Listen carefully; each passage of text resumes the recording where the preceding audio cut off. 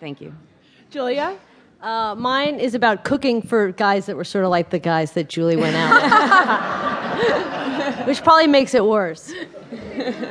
Because she at least didn't do that. And Sasha? My book is about actually marrying one of the guys that Julie dated. And thankfully, I figured out that being married for 2 years and getting divorced by 30 was better than being married to someone I wasn't in love with for the next 50 years. So my book's about how to get divorced by 30. Now, these are all real people in these books. And now I read the names are changed to protect the guilty. And then I came upon in Julia's book a person I actually know, and I thought, oh my God, he's going to be horrified at this. So I'd like you each to talk about, starting with you, Giulia, about writing about people you know and who can probably be recognized by their people. Is that fair? Is that okay? And why? I see one of them's here, so I think it's okay.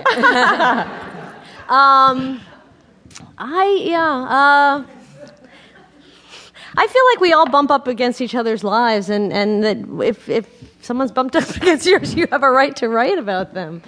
I mean, maybe it's not fair because I wasn't a writer when I was dating those people. Maybe had they known, they would have behaved better. But I don't know. You have to write about your experiences, and I found mine worth writing about, and people who, if people don't know them aren't going to find out who they are. So, do you think future boyfriends will ask you to sign a non-disclosure agreement?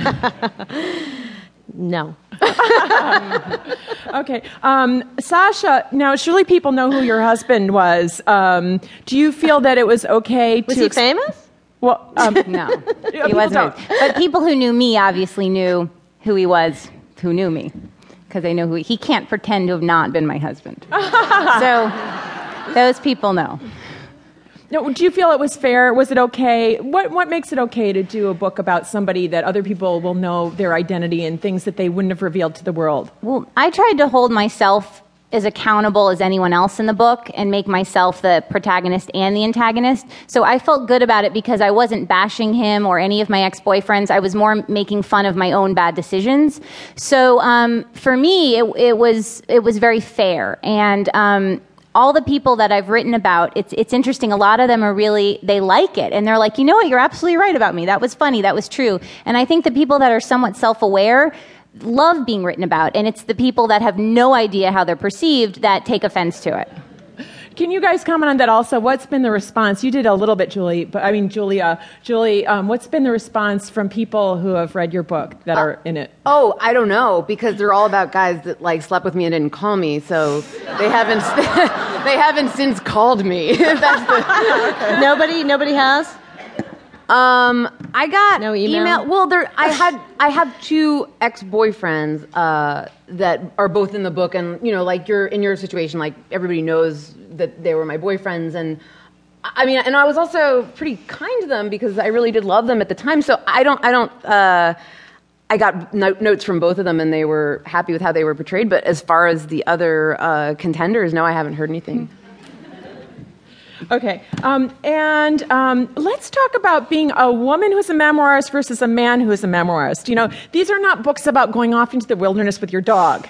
And is there a reason that women tend to write about their sex lives versus going off into the wilderness with the dog? And Julie, we'll let you take that one first. Well, I don't know if there's I don't know if we're necessarily more inclined to write about our sex lives, but I know from personal experience that I'm more inclined to be asked what the guys I wrote about think of it. Which is not to say that you asked me a question that is harumph, but I do get asked a lot, have you heard from any of the guys? And I don't know if men who write about their sex lives get that question because I think it tends to be regarded as their sex lives. Right. Did anyone ever ask Norman Mailer that question? Right. Or even like Jonathan Ames. And I'm not saying that they don't. I just don't know if every interview he does, how are the girls think? I think it's more about it's so brave of you to come forward with these explicit details about your sex life.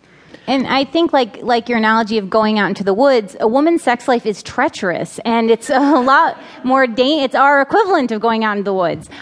So I think it's fodder for so much that if you're a writer, you're going to end up writing about your dating life if you tend to write about yourself. So I can't remember who wrote this, but it's the going off into